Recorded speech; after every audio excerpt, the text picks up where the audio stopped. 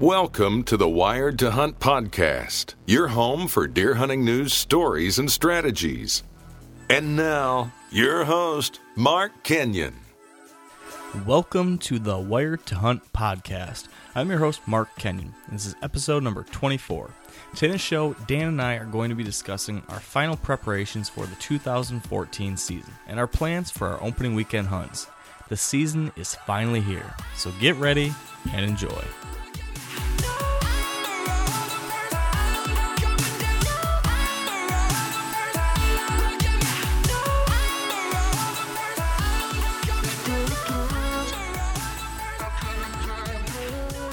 All right, welcome to the Wired to Hunt podcast. Today in the show, it's just me and my co-host, Dan. And Dan, how are you doing? Mark, I missed you, man. That was like, what, 2 weeks? Yeah, we've been away for a little while here. Man, you're kind of like a dog. You know, like you go away on a vacation, you're like, man, I wonder what my dog's doing. I hope he's not like going to the bathroom on the carpet. Maybe that's a bad analogy, but well, you know, it's not too far from what I've been doing. I've had a kind of a rough spell here while I've been gone too. As you know, and a couple people probably know, we had a little bit of a leave of absence here from the podcast, in part because I was out on my elk hunting trip, which we'll talk about here in a little bit, which was awesome. But then our episode this week got delayed because I had my wisdom teeth taken out, and I thought that was going to be like a one-day thing, and I'd be back and going by the next day, but it is not. It has not been that way at all. I've been pretty under the weather, all doped up on Vicodin and all swollen up and stuff. So today was the first day I could really kind of talk and sound halfway normal. So I think I sound decent now, but I'm probably not quite the same cheerful self I am. But if you can forgive me for that, Dan, I'll try to make it through this as best as possible. Yeah, I'll let it slide this time, but the next time you get any teeth pulled, maybe you should check with me first.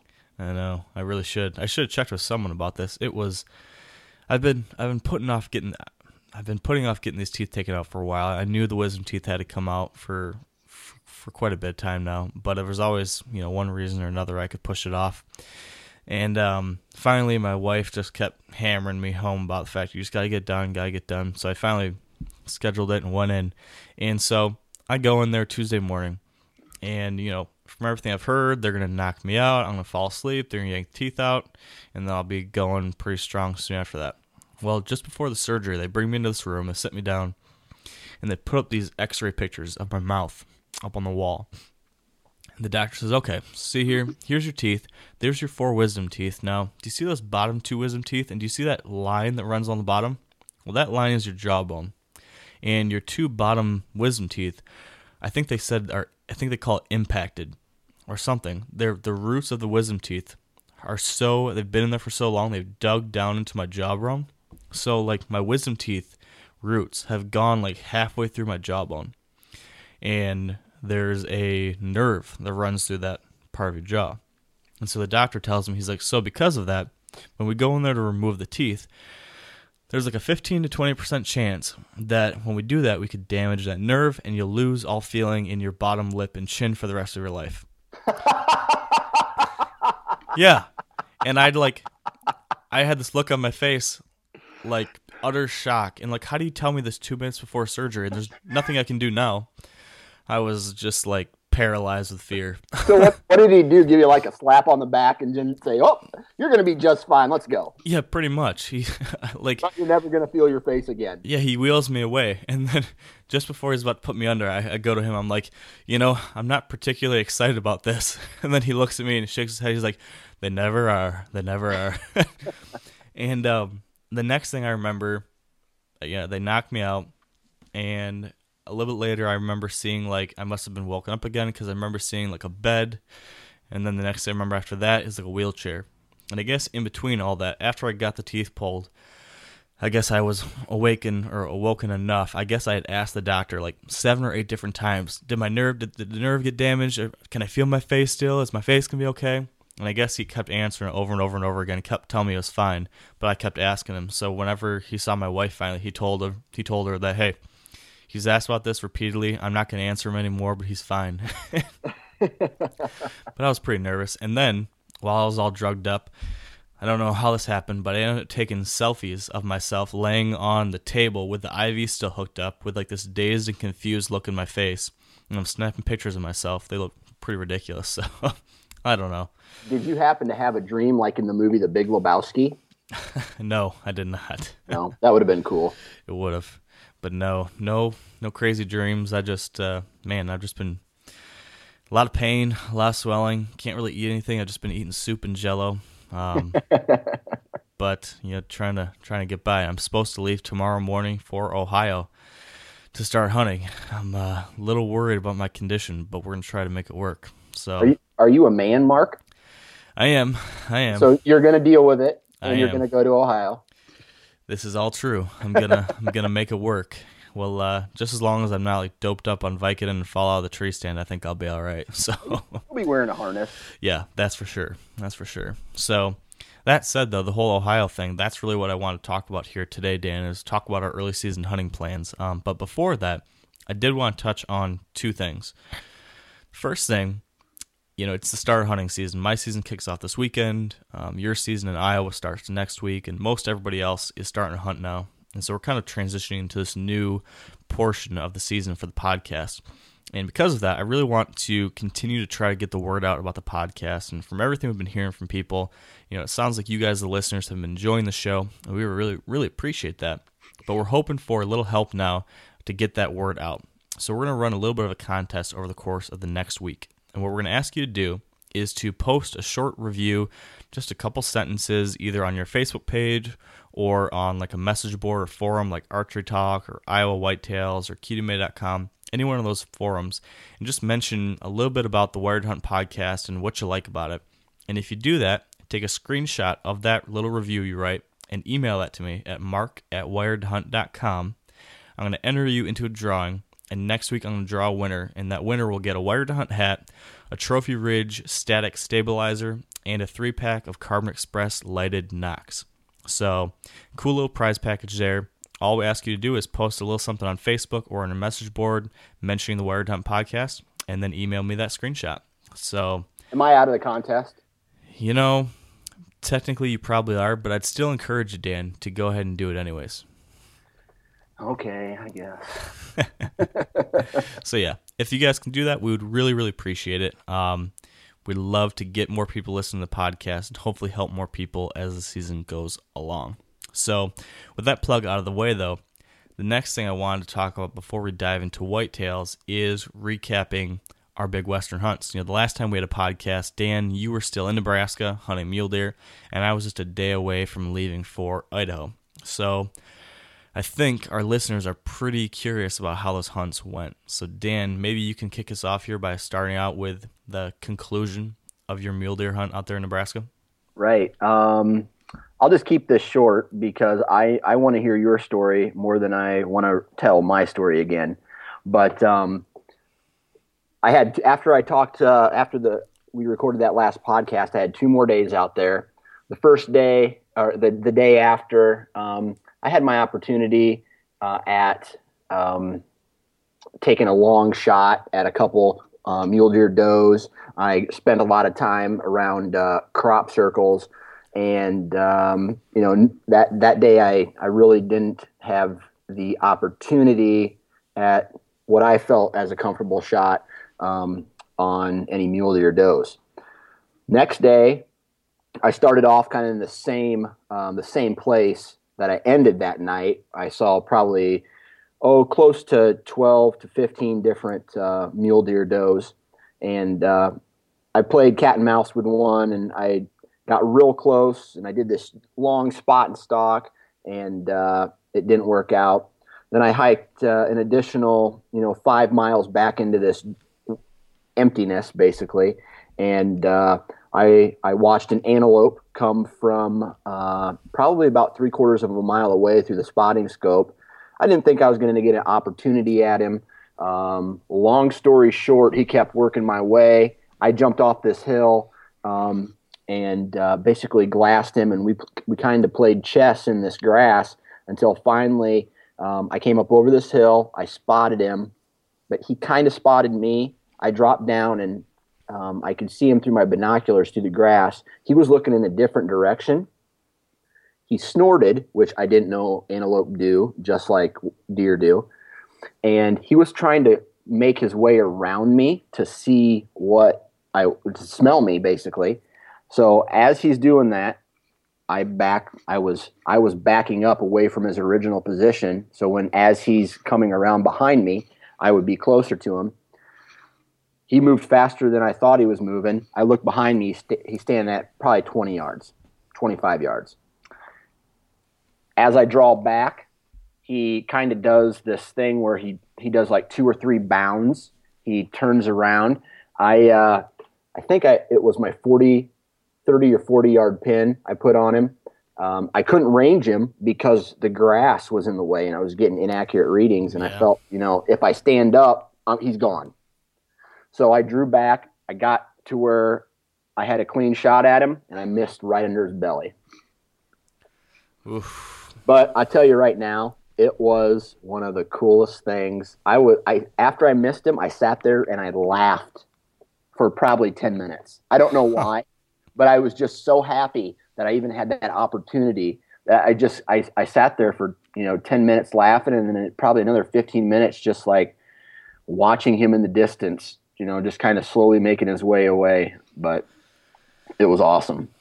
Well, it's great that you had an opportunity at least. I know that was a serious challenge of a hunt, and definitely not easy to even get that close to be within bow range of an antelope is no easy task from everything I've heard. So. Oh, and I don't know if I got lucky or I made the right moves. I had the wind in my favor the entire time. Every time he would disappear, I would make a move and kind of guess to where he was going. I guessed right, but he made. If I truly feel that if I would have been able to get an accurate reading on my rangefinder, I would have been able to probably. I mean, I was dead eye as far as left and right was concerned. Just no distance, and in that wide open, I'm not used to that. So that wide open distance is hard to judge. Oh yeah. So true. Well, elk story. Elk story. Well, I can definitely fill you in on the elk story. It's not nearly as animated as my original tellings of the story were now that I can't quite smile or laugh and stuff as I usually can. But yeah, my elk trip was everything you could ever dream of. It really was unbelievable. Everything we talked about, the couple days before I left on my trip, all the things I talked about, that all happened, plus more than I ever could have imagined, really. Compared to my first trip out there, this was night and day better. And I think it was for 2 reasons. Number one, we hit the rut right on. I mean, they were rutting hard. And then number 2, me and my buddy, I think we really kind of figured out how to hunt in this area. And because of that, we were right in the elk every day. So, long story short, if you didn't see on Facebook or anywhere else yet, I did kill an elk. I killed my first elk ever. It was a nice 5x5 branch antler bull. And so that was pretty incredible. But the hunt itself was pretty awesome too. So I'll give kind of the Cliff Notes version. The whole trip, we hiked in there, several miles back into the wilderness. We backpacked in there, just me and my friend Andy. And the first 2 days we were in the elk pretty good. I think every morning, every evening we were, pretty close or within shooting range of branch antler bulls. They were bugling like crazy. Had a lot of close calls. And that second day, at one point, we actually followed these 2 big old bulls right in this dark timber where they're bedded. Got within like 30 yards of 2 mega bulls, but neither one of us could get a shot because of branches in the way. But really an awesome experience, just having these elk so close, just screaming their heads off. Like my whole it was like your chest is vibrating because of how loud these bugles are and how close they are. It was just insane. But we had times where we had 6, 7, 8 different bulls surrounding us, all bugling, and it was just chaos. Really, just the most incredible hunting I've ever experienced. But day 3, we had moved up in this area. There was a couple bugling bulls first thing in the morning, and so our plan, what our strategy had been, was in the mornings try to hear where they're bugling, and then hightail it as fast as we could to get just ahead of them with the wind still in our favor, but get in between where those elk were and where they were trying to get to. we didn't want to call very much because I think these elk were getting decently pressured in the area and they weren't responding to calls too well. So we didn't call unless we were really, really close to them.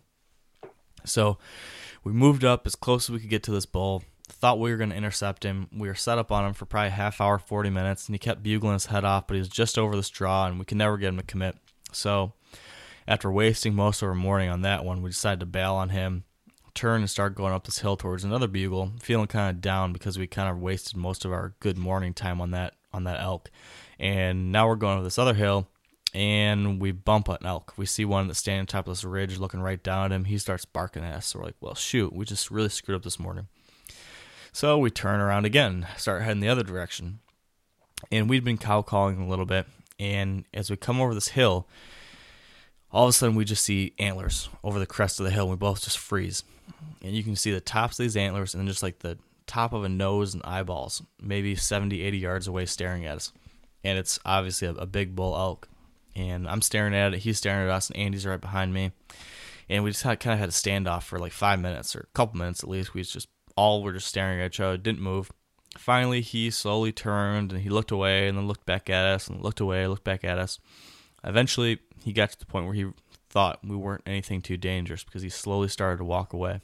And as he slowly started to walk away, I grabbed an arrow, knocked an arrow, got clipped on, and then I started slowly sneaking towards him. So every time he would go behind a bush or a little pine tree or anything like that, I would start sneaking. And I really realized on this trip is you can get away with a lot of noise. These elk are just so used to other elk being noisy in the woods and out there in the wilderness that your noises moving through the brush and stuff doesn't really bother them too much. So I wasn't afraid to make noise. So every time he couldn't see me, I started crouching, sneaking in there, sometimes sprinting up to get closer, closing that distance. And this took maybe 10 minutes where he kind of paralleled me, went into this dark timber. I called to him. He came back out of the timber. He started cutting across this meadow again. And at this point, he finally got to the point where, okay, I'm probably going to be able to get a shot here. And I started trying to range him. And just like your situation, when I was trying to range him, I kept getting grass. It kept telling me he's 17 yards away or 22 yards away or something. But I knew he was like 50 or 60. So I was like, I can't get a good range on him. I'm just going to have to move up until I'm absolutely sure I'm within shooting range. So there was one more big pine tree. And I told myself, as soon as he gets that pine tree, I'm sprinting. Like, I'm going to run as fast as I can, as close as I can to close that distance and get within shooting range.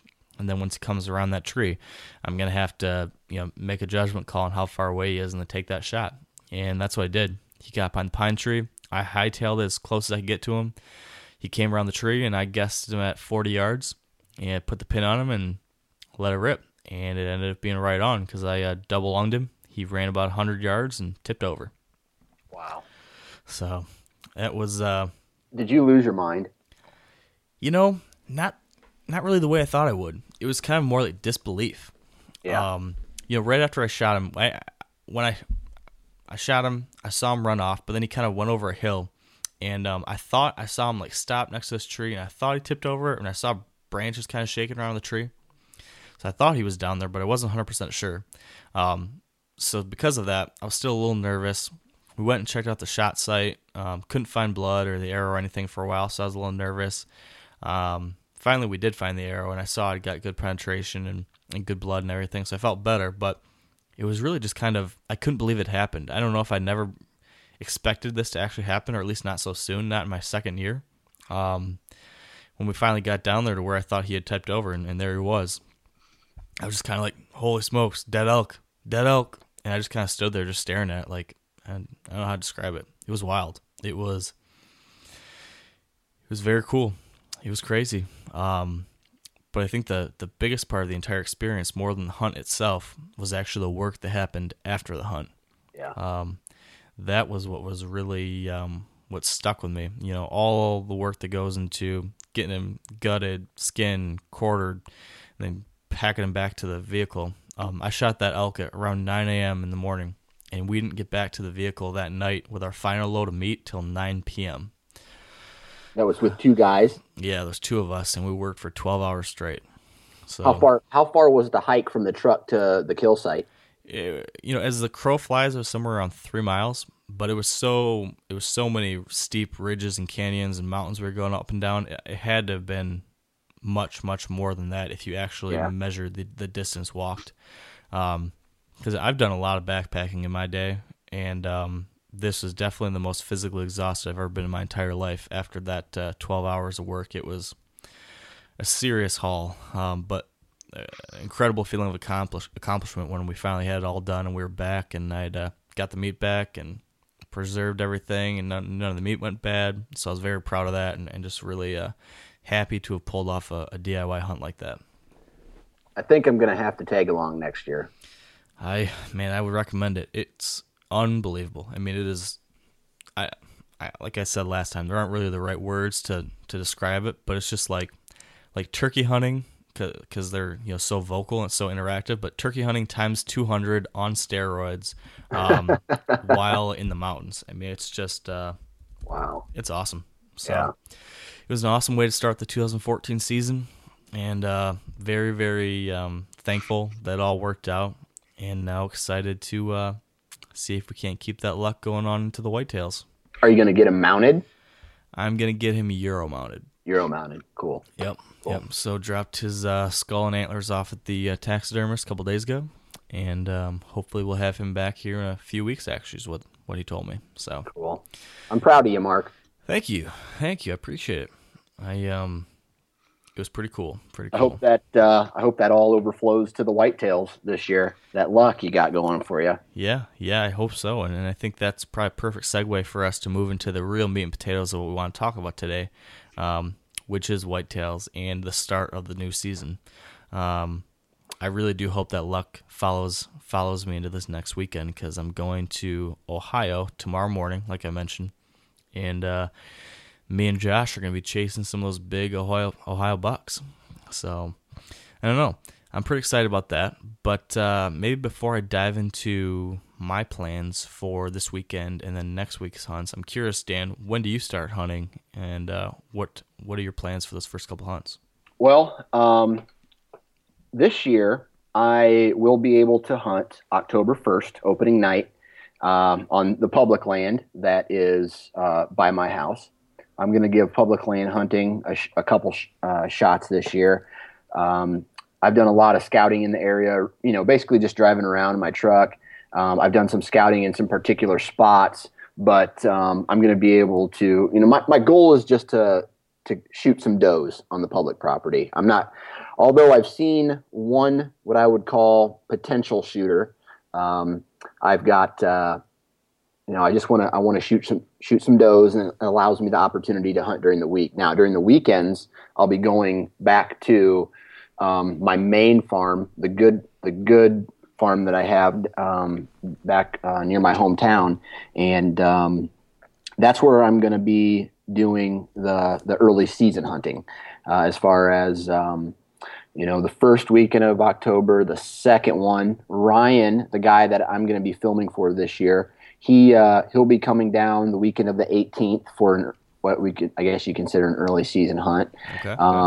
And then I'll be hunting the 25th, and then my vacation starts basically Halloween night, and I'll be hunting November 1st through the 16th. I shouldn't say I'll be hunting. I'll be filming Ryan, and if he kills, then it will be my turn. So.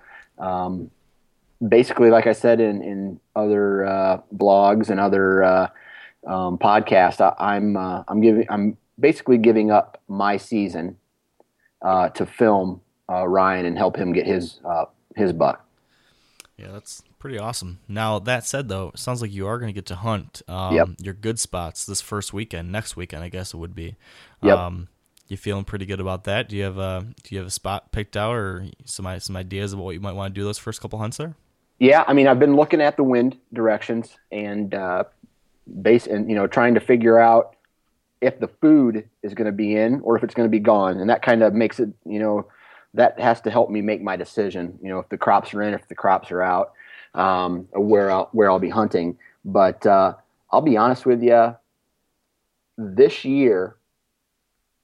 Okay, so like the past 3 years, I've had a mega giant. Like something, deer close to 200 inches for the past, 4 years on trail cameras. This year, I don't have that, but I like it better because I have probably 7 deer that since my last card pull are still on trail cameras, and we're talking 5, 6, 7-year-old bucks. So the age structure is awesome this year. I've never had anything like that. That is awesome. And those are pictures you're getting in September, right? Right.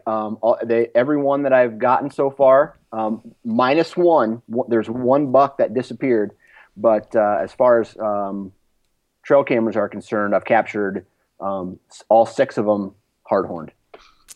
That is good news. Right. It always seems like to me that if you can catch them in September once they're hard-horned, there's a really good chance that that's a buck that's sticking around your property for most of the hunting season. Right. That relocation has happened already during that first week of September, last week of August. So I'm glad to hear you got some big boys still hanging out. Right. And the thing that I'm a little weary about, but not at the same time. Okay, so last summer, huge drought, really dry, not a lot of rain. The acorn trees barely dropped anything. This year, with the wet summer that we had and the huge amount of moisture that we had from the winter, the trees are dropping acorns like crazy. I mean, I've never seen anything like it. Crazy amount of acorns, which last year the crops went out, the bucks seemed to disappear. They went to other food sources. They didn't have the acorns, so it was hard for me to find them. But this year, the crops, once they go out, oh man, they're going to have a ton of food still in the timber. Yeah, it's just going to be a matter of figuring out which ridge full of acorns they're hitting and then be there, right?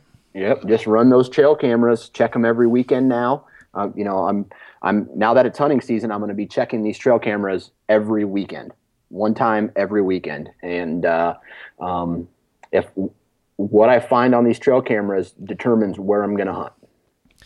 And so that early season strategy for you then is run your trail cameras and then figure out which food source they're closest to, and then assume that that's where they're going to be feeding, and then start setting up on those types of areas. Is that about right? Yeah, for the most part. If I get some kind of activity, I'll pull trail cameras from other areas that I are dead, so to speak, and I'll move more trail cameras into the area where I'm getting pictures of these mature bucks in hopes to basically triangulate their position. And then that's where I'm hunting. I'll find a trail, or I'll hopefully have a tree stand already set up in that area from, historical data from other seasons. But yeah, that's work those trail cameras, move them in when you move more into the area, when you have a shooter that's either making an appearance on another camera, or you see him from the road or from a different tree stand, and start that cat and mouse game. Yeah, so I'm curious. I've got an opinion on this, but I want to hear yours first, and then I'll dive in. But where do you stand when it comes to how aggressive you get in this first part of October or mid-October? Are you gonna? It sounds like you're willing to start that cat and mouse game and really get after it. Are you being aggressive this time of year, or are you going to be holding off at least on your better spots until later in October or November? Ooh, man, that's hard because it just depends on what the trail cameras are saying. If there's a buck in the area, or I see him, let's say Friday night I get to my stand and I see a buck in the next area or a different area making his way, you better believe I'm going to be in that area the next day. But I'm not going to be blindly jumping into bedding areas or areas that I haven't done any scouting in, or there's no sign. I've hunted this, a couple of these properties long enough now to where I've learned the hard way on where to go and how to hunt. But I'm not making any Hail Marys, if that makes any sense. Yeah, it does. Yeah, I'm not too different from that. My whole frame of mind around the early season, really the whole season in general, is I take a look at the first few days of the season. I'm willing to go into some of my better spots just because those deer have not been pressured in a long time. They're still sticking to their regular patterns. So the first couple nights in Ohio, first couple nights in Michigan, I'm going to be heading into better areas. Maybe not necessarily the absolute best, but some of my better spots that should be close to a good food source, which should allow for a good evening early season hunt. As soon as those first couple hunts are done, though, I'm backing way off, and I'm not really going to be pushing into any of my good areas until, again, late October. The only thing that could change that could be what you said, that being a daylight sighting or daylight trail camera picture that makes me think that there is a mature deer moving during daylight right now in this area. I'm at the point now where if I do have that kind of sign or that kind of indicator, you got to move in, you got to hunt that deer right away. But otherwise, I'm not going to be pushing it. So my plan for this weekend in Ohio, we're going down there, Josh and I, and we're not going to hunt in the mornings. We're going to hunt just Saturday night and Sunday night. And I don't know if we've talked about this before, Dan, or not, but I don't like to hunt not Monday mornings. I don't like to hunt mornings during October for the most part, because from what I've found, and I actually just started doing this last year, is that morning hunts in many cases are pretty low odds. A lot of those mature bucks are moving back to bed before daylight. And so if you're heading in there to go hunt in the morning, even if you're getting to stand an hour and a half before dark or before daylight, there's still a good chance of bumping that deer. And the odds of actually encountering a good buck in the morning after daylight, it's just pretty low odds. And I would rather minimize those potential risks in the mornings, have better hunts in the evenings, and then reduce that overall pressure until later in October when I think those morning hunts can be better. So that's something that I actually wrote a full article about in the most recent issue of North American Whitetail. So I think I much more eloquently describe my reasons for that in that article. But that's something that I'm thinking about right now, is avoiding those mornings, hunting the evenings. And so this weekend it's going to be not great conditions, though, in Ohio. It's going to be pretty warm, like 80 degrees in the evening. So what I'm looking at is a low-impact stand site where I can get to an area where there might be deer transitioning out of their bedding areas to food, but I don't want to be pushing anything close to the bedding areas. So there's a couple different stand sites that I think we can hunt with the easterly wind that looks like we're going to have, and these are both stands that we can get to. I'll walk in the edge of a cornfield and then just hunting the edge of these fingers. We've got these two big fingers of timber that come out of a big block of timber out into these crop fields, and the deer typically transition out and along those heading out to feed. So I think that me and Josh can both get set up in some decent kind of transition areas where they'll stage a little bit before heading out to feed in some of the larger fields out past us. And I think it's a situation where we'll be safe with the wind. We won't need to push too close to really worry about bumping anything, but we'll still have odds of potentially seeing something during daylight, especially since we're in, our main property has got standing corn, and I think these deer are feeling pretty comfortable moving all through there during daylight. We have tons of daylight trail camera pictures of big bucks out there because there's just so much cover. So I think there's a decent chance of seeing something, but I'm not necessarily going to put any money on it given how hot it's going to be. But we're going to get out there, we're going to give it a shot, and check our couple cameras that are out there, which would give us a little bit more intel. And then after those two hunts, we're going to bail out of there and then not come back till probably late October. So right.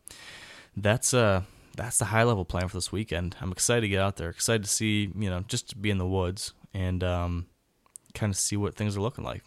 Right.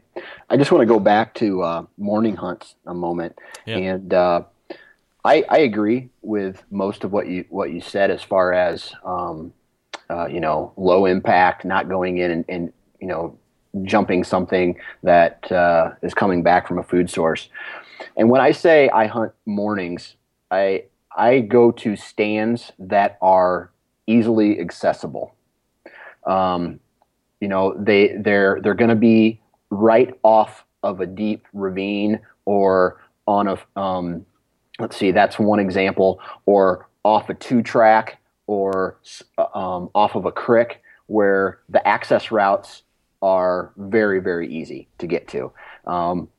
And you're quiet going in, you have the good wind. I'm not going to be ultra aggressive, going into a giant, stomping through the middle of the timber where I'm not going to be sitting all day, just kind of going in, waiting for them to come back to bed. And most of the morning hunts early season, honestly, I'll be looking to get a doe. Yeah. Yeah, no, I think a lot of that makes sense. I think something else you mentioned, being your access routes, is something super, super important at all times of the year, but Right. especially in the early season, because right now you have the opportunity, if you hunt smart, to keep the pressure relatively low on your local deer. Right. But if you start getting careless, if you start tromping around, very quickly you can change the whole dynamic of your property and change the way your hunting can be for the next couple weeks or months. Right. So, I really stress, especially in the early season, be really, really careful about how you get in and out. And then when it comes to being aggressive, we talked about being aggressive with our stand placement. Another thing I would recommend is, not being aggressive. I'd recommend not being aggressive with calling. I actually wrote an article about this on Wired Hunt this week. At least in my opinion, I believe that in the early season, you really need to be careful with how you're calling. For me, aggressive calls are really something that I'm saving for the rut time periods, somewhere around late October and November. This time of year, I'm really just trying, if I'm going to do any calling at all, it's just going to be like a curiosity type call. So maybe a light contact grunt, maybe a light bleat, something like that. Something that might just say, hey, I'm a deer and I'm over here. But Yep. I'm not going to be trying anything crazy because this time of year, deer just aren't doing those aggressive calls. They're not having big knockdown fights with, rattling sequences and stuff. So that kind of stuff isn't natural. So if you start doing that kind of thing right now, it's going to spook a lot of deer. So it's important to just be careful when it comes to not getting too aggressive with pushing the bedding areas, not too aggressive with how you're calling. And then, of course, with how you're entering and exiting stand sites, you got to be careful there too. Right. I'm not even I don't even bring my rattling antlers with me until late October. And as far as a grunt call, the only time I'm using a grunt call in the early season is if I see a deer, see a buck worth calling at. Because even though they're not aggressive, there still is a pecking order in the timber. And I've honestly heard deer snort wheeze the very first week in October. Wow. And you can see it from mineral stations all summer long. The big buck comes right in and he takes over. Whoever's at that mineral station, if he's in the area, he's going right to it. He's going to plant his butt and he's in charge. Yeah. That, like you said, the pecking order is definitely very real. And Yep. I'm right there with you in regards to calling. I don't do any calling either unless I see a buck that I want to bring in a little bit closer. And only in those circumstances will I do a little bit of grunting. So we've talked a little bit about, stand sites, entry and access, calling, our plans for these first couple of hunts. I thought I might share a story from last season that I think illustrates a number of the different things that I'm thinking about when I'm looking at an early season hunt and kind of how I break that down. So maybe I'll share the story with you, Dan, a couple lessons that I learned from it. And if you have any questions about why I did stuff or how things went, feel free to ask. But hopefully this might illustrate some of the things I think should be considered when going into an early season hunt, like many of us will be over the next couple days or weeks. So this story was last season at the beginning of the 2013 season, October 5th or 6th, I think. It was that first weekend. And I had, as I mentioned before, I typically don't want to go into any of my good areas until maybe those first couple days of the season or wait till October or November, late October or November. Well, I had seen one of the mature bucks on this farm from a distance while scouting from a long ways away with my binoculars. I'd seen him walking across an opening like 3 days before the season had opened. And then I went and checked a camera, and I got a daylight trail camera picture of the same buck in the same general area again. And this was all in those couple days before the season. So I felt confident that a hunt into one of these better areas was worth doing because I'd had 2 daylight, sightings or pictures, which gave me a pretty clear indicator that, hey, he's moving in the area. It's worth, moving in on him. So I then try to figure out, where do I want to hunt? And when it comes to an early season hunt, I'm looking for a couple things. Number one, it's got to be low pressure. So all the low pressure pieces we just talked about, they had to fit that bill. So I didn't want my wind affecting, anything. I didn't want to have to access through bedding cover or do anything that might bump deer. So I was able to find one of my stand sites that I really like. I set up particularly or specifically just for an early season hunt like this. I'd planted a food plot with oats and some clovers and some different things that were really going to be attractive early in the year. And then I actually had a box blind, a redneck blind set up right off this food plot a little ways, and then there's a little bedding area not too far off on the other side of that. And so I could catch deer moving off that bedding area and intercept them between the bed and the feed when I was in this redneck blind. And so I had the daylight sightings of this buck. I had a stand site where I know I could get to it safely. I know I could get out of there safely. And I felt pretty good about my chances of not really alerting any other deer in the area. Now, the final thing that kind of all lined up that made me realize I really had to go in there and hunt, excuse me, was, I'm losing my voice. Hold on one second here, Dan. Well, I think that's better. So another thing that lined up here was the fact that I had a cold front hitting. And this is another big thing that I really like to pay attention to in the early season, and really all year, is cold fronts. And I had a front coming in where the temperature was going to drop about 10 to 15 degrees from the previous day's highs, and it was going to bring some precipitation in. So I had all these different things lined up.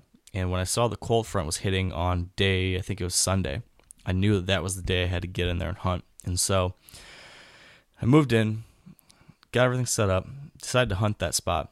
One thing, though, was a bit off when I actually decided to go in there and hunt. The wind had changed a little bit. And so where previously I thought I was not going to be in danger of getting winded, now I potentially could. But because the front was hitting, because I had the daylight sightings, because I knew I was on a hot food source, all those things were lined up, I thought I could maybe cut the corner on the wind a little bit and get away with a little bit of a risk. And I think sometimes you do need to do that, especially with the wind. Oftentimes, when a mature buck is going to move into a feeding area or to a bedding area, wherever he's headed, he's going to want that wind in his favor.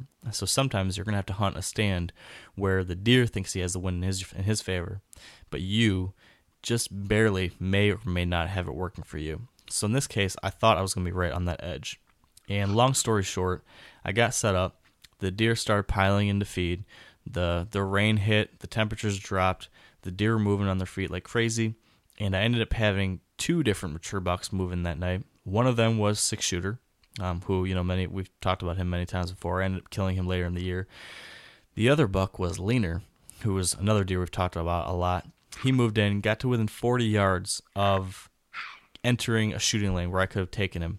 And everything had paid off. All those risks, all those different conditions that I was looking for in a good early season hunt, everything had lined up except for the last thing, and that was that tricky wind. And what happened was a doe had moved in just to that kind of downwind angle where my wind was blowing.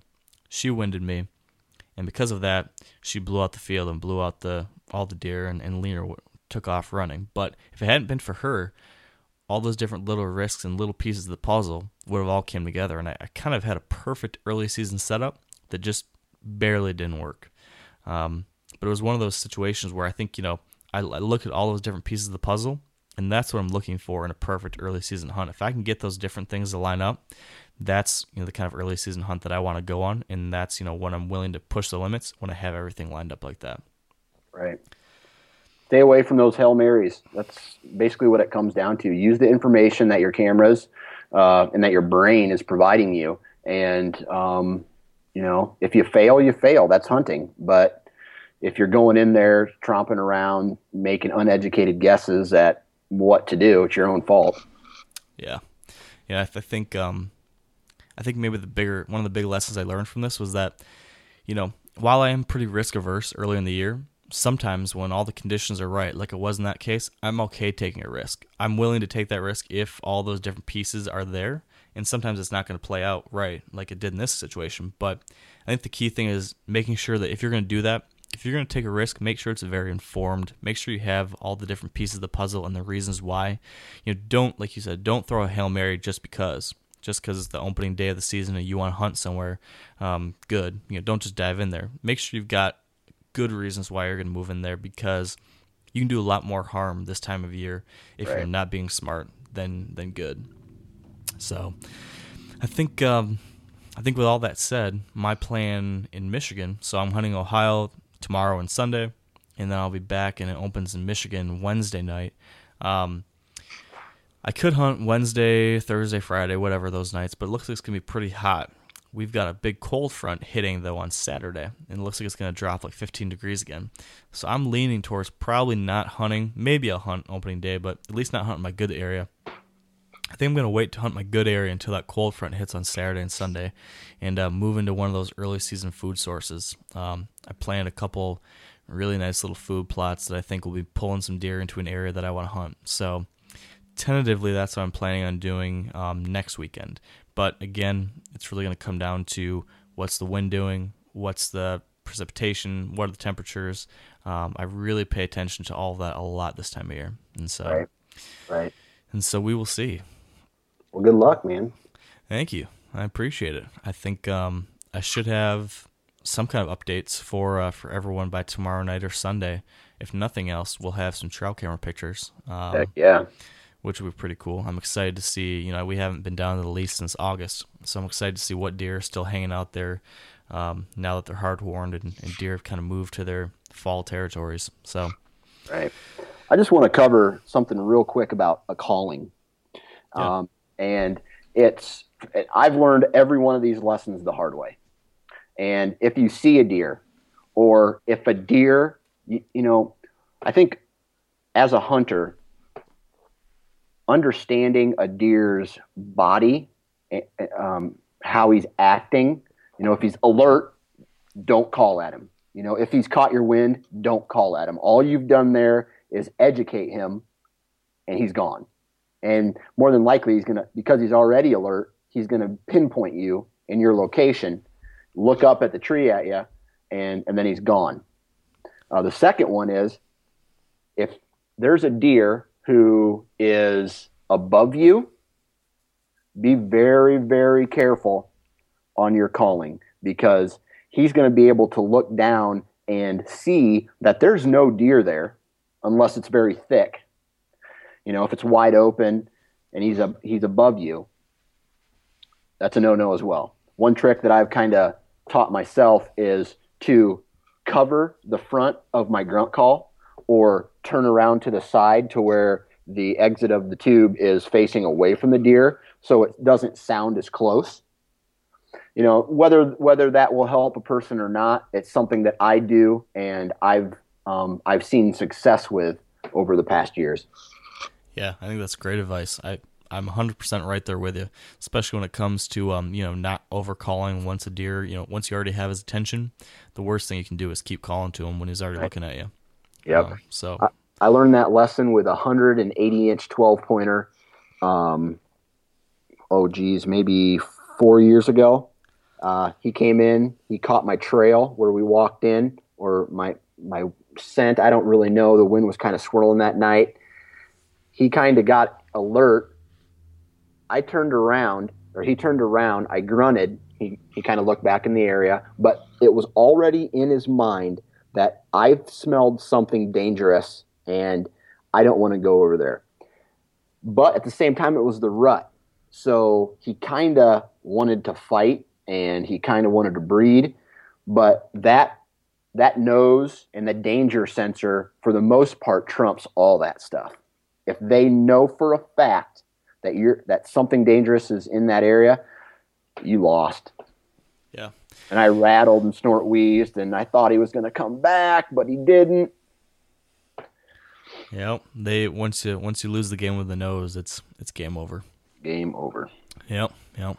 Well, I don't know, Dan. I might have rambled here a little bit today. I'm still a little bit Vicodin-induced rambling here. But is there anything else you think we should cover when it comes to early season hunts, or our basic ideas about early season hunting, to make sure we leave the listeners here with some sound, helpful advice? Be observant. Keep your eyes open.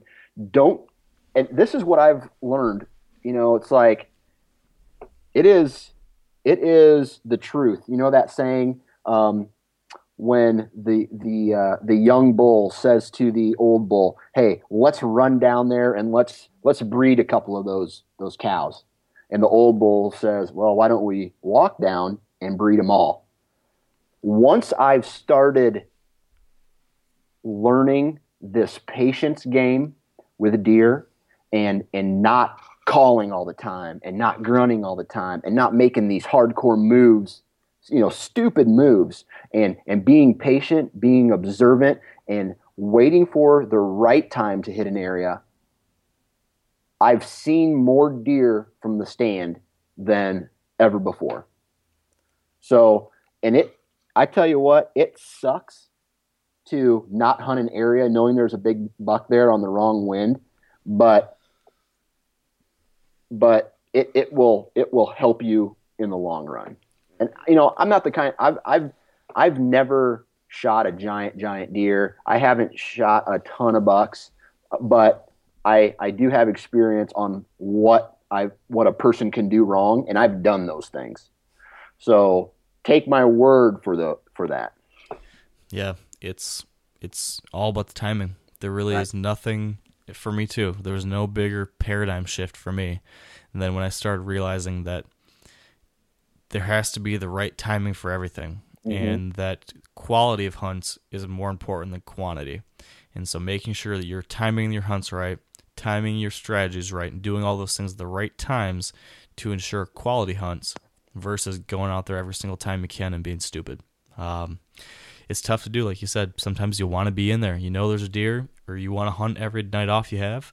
But that, more oftentimes than not, does not lead to success on these big mature deer. So I think, if we leave the listeners with anything today, it's be patient, be careful, hunt smart, and take some chances during the early season if you have reasons to do so. If there's evidence and pieces of the puzzle that lead to the fact that there should be a good chance at a mature deer, or whatever kind of deer it is you're trying to shoot, go in and make that move.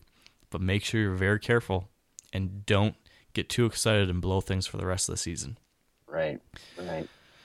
Well, I think with that being said, then, Dan, I think we'll wrap things up here. I'm just going to add one quick thing. Yeah. And, two, actually. One, if you want to read more about my trip out to western Nebraska and take a look at the bucks that I'll be chasing, myself and Ryan are going to be chasing this fall, you can go to ninefingerchronicles.com and check out the blog. And the second thing, and the most important thing, is to wear your safety harness. I've already seen Facebook posts of guys falling out of the tree or being saved because of a faulty tree stand or a wrong step. So don't be an idiot. Wear your safety harness. Very important reminders. Thank you for that, Dan. Yep. And then I'll close things up here by also, again, plugging our little contest. If you have been enjoying Wired to Hunt, if you could post a little something on Facebook or on a forum or message board, just mentioning the podcast, why you like it, and including a link, it would mean the world to us. We really appreciate that. And if you want to take a screenshot of that, email it to me at mark@wiredtohunt.com. I'll get you in that drawing, and we will get some pretty sweet prizes out to one of you next week. And as usual, then, we always do appreciate the reviews on iTunes. Thank you to the 73 of you so far who have left awesome reviews for us there. That helps a ton. Keep them coming. Keep them coming. Absolutely. Speaking of appreciation, of course, we also need to thank our partners who help make this show possible. So big thank you to Sitka Gear, Trophy Ridge, Bear Archery, Redneck Blinds, Carbon Express Arrows, Huntsoft, Lacrosse Boots, Big & J Long Range Attractants, and the Whitetail Institute of North America. I'll tell you what, this is a mouthful, too. I can't really talk too well, and that's a lot of words to say. Hey, we better thank our wives, too, because it's coming up on fall widow season. True. So, honey, I know you're not going to ever listen to this, but sorry for my absence the next 2 months. Yeah. Make sure, all of us, we should be making sure to thank our significant others big time, because this is that time of year, isn't it? Yeah, definitely. So true. And, of course, visit wiredhunt.com/episode 24 to view some of the different links from some of the things we talked about today. I'll make sure to link to your blog, Dan, and some of the different things I've written about recently that are relevant to our conversation. So all that said, thank you so much for being here with us today. Thanks for dealing with, our slight delay in getting the podcast out to you recently, for dealing with my questionable talking tactics today as I talk with a swollen mouth. And as always, for supporting Wired to Hunt and being here with us. And until next week, good luck hunting and stay wired to hunt.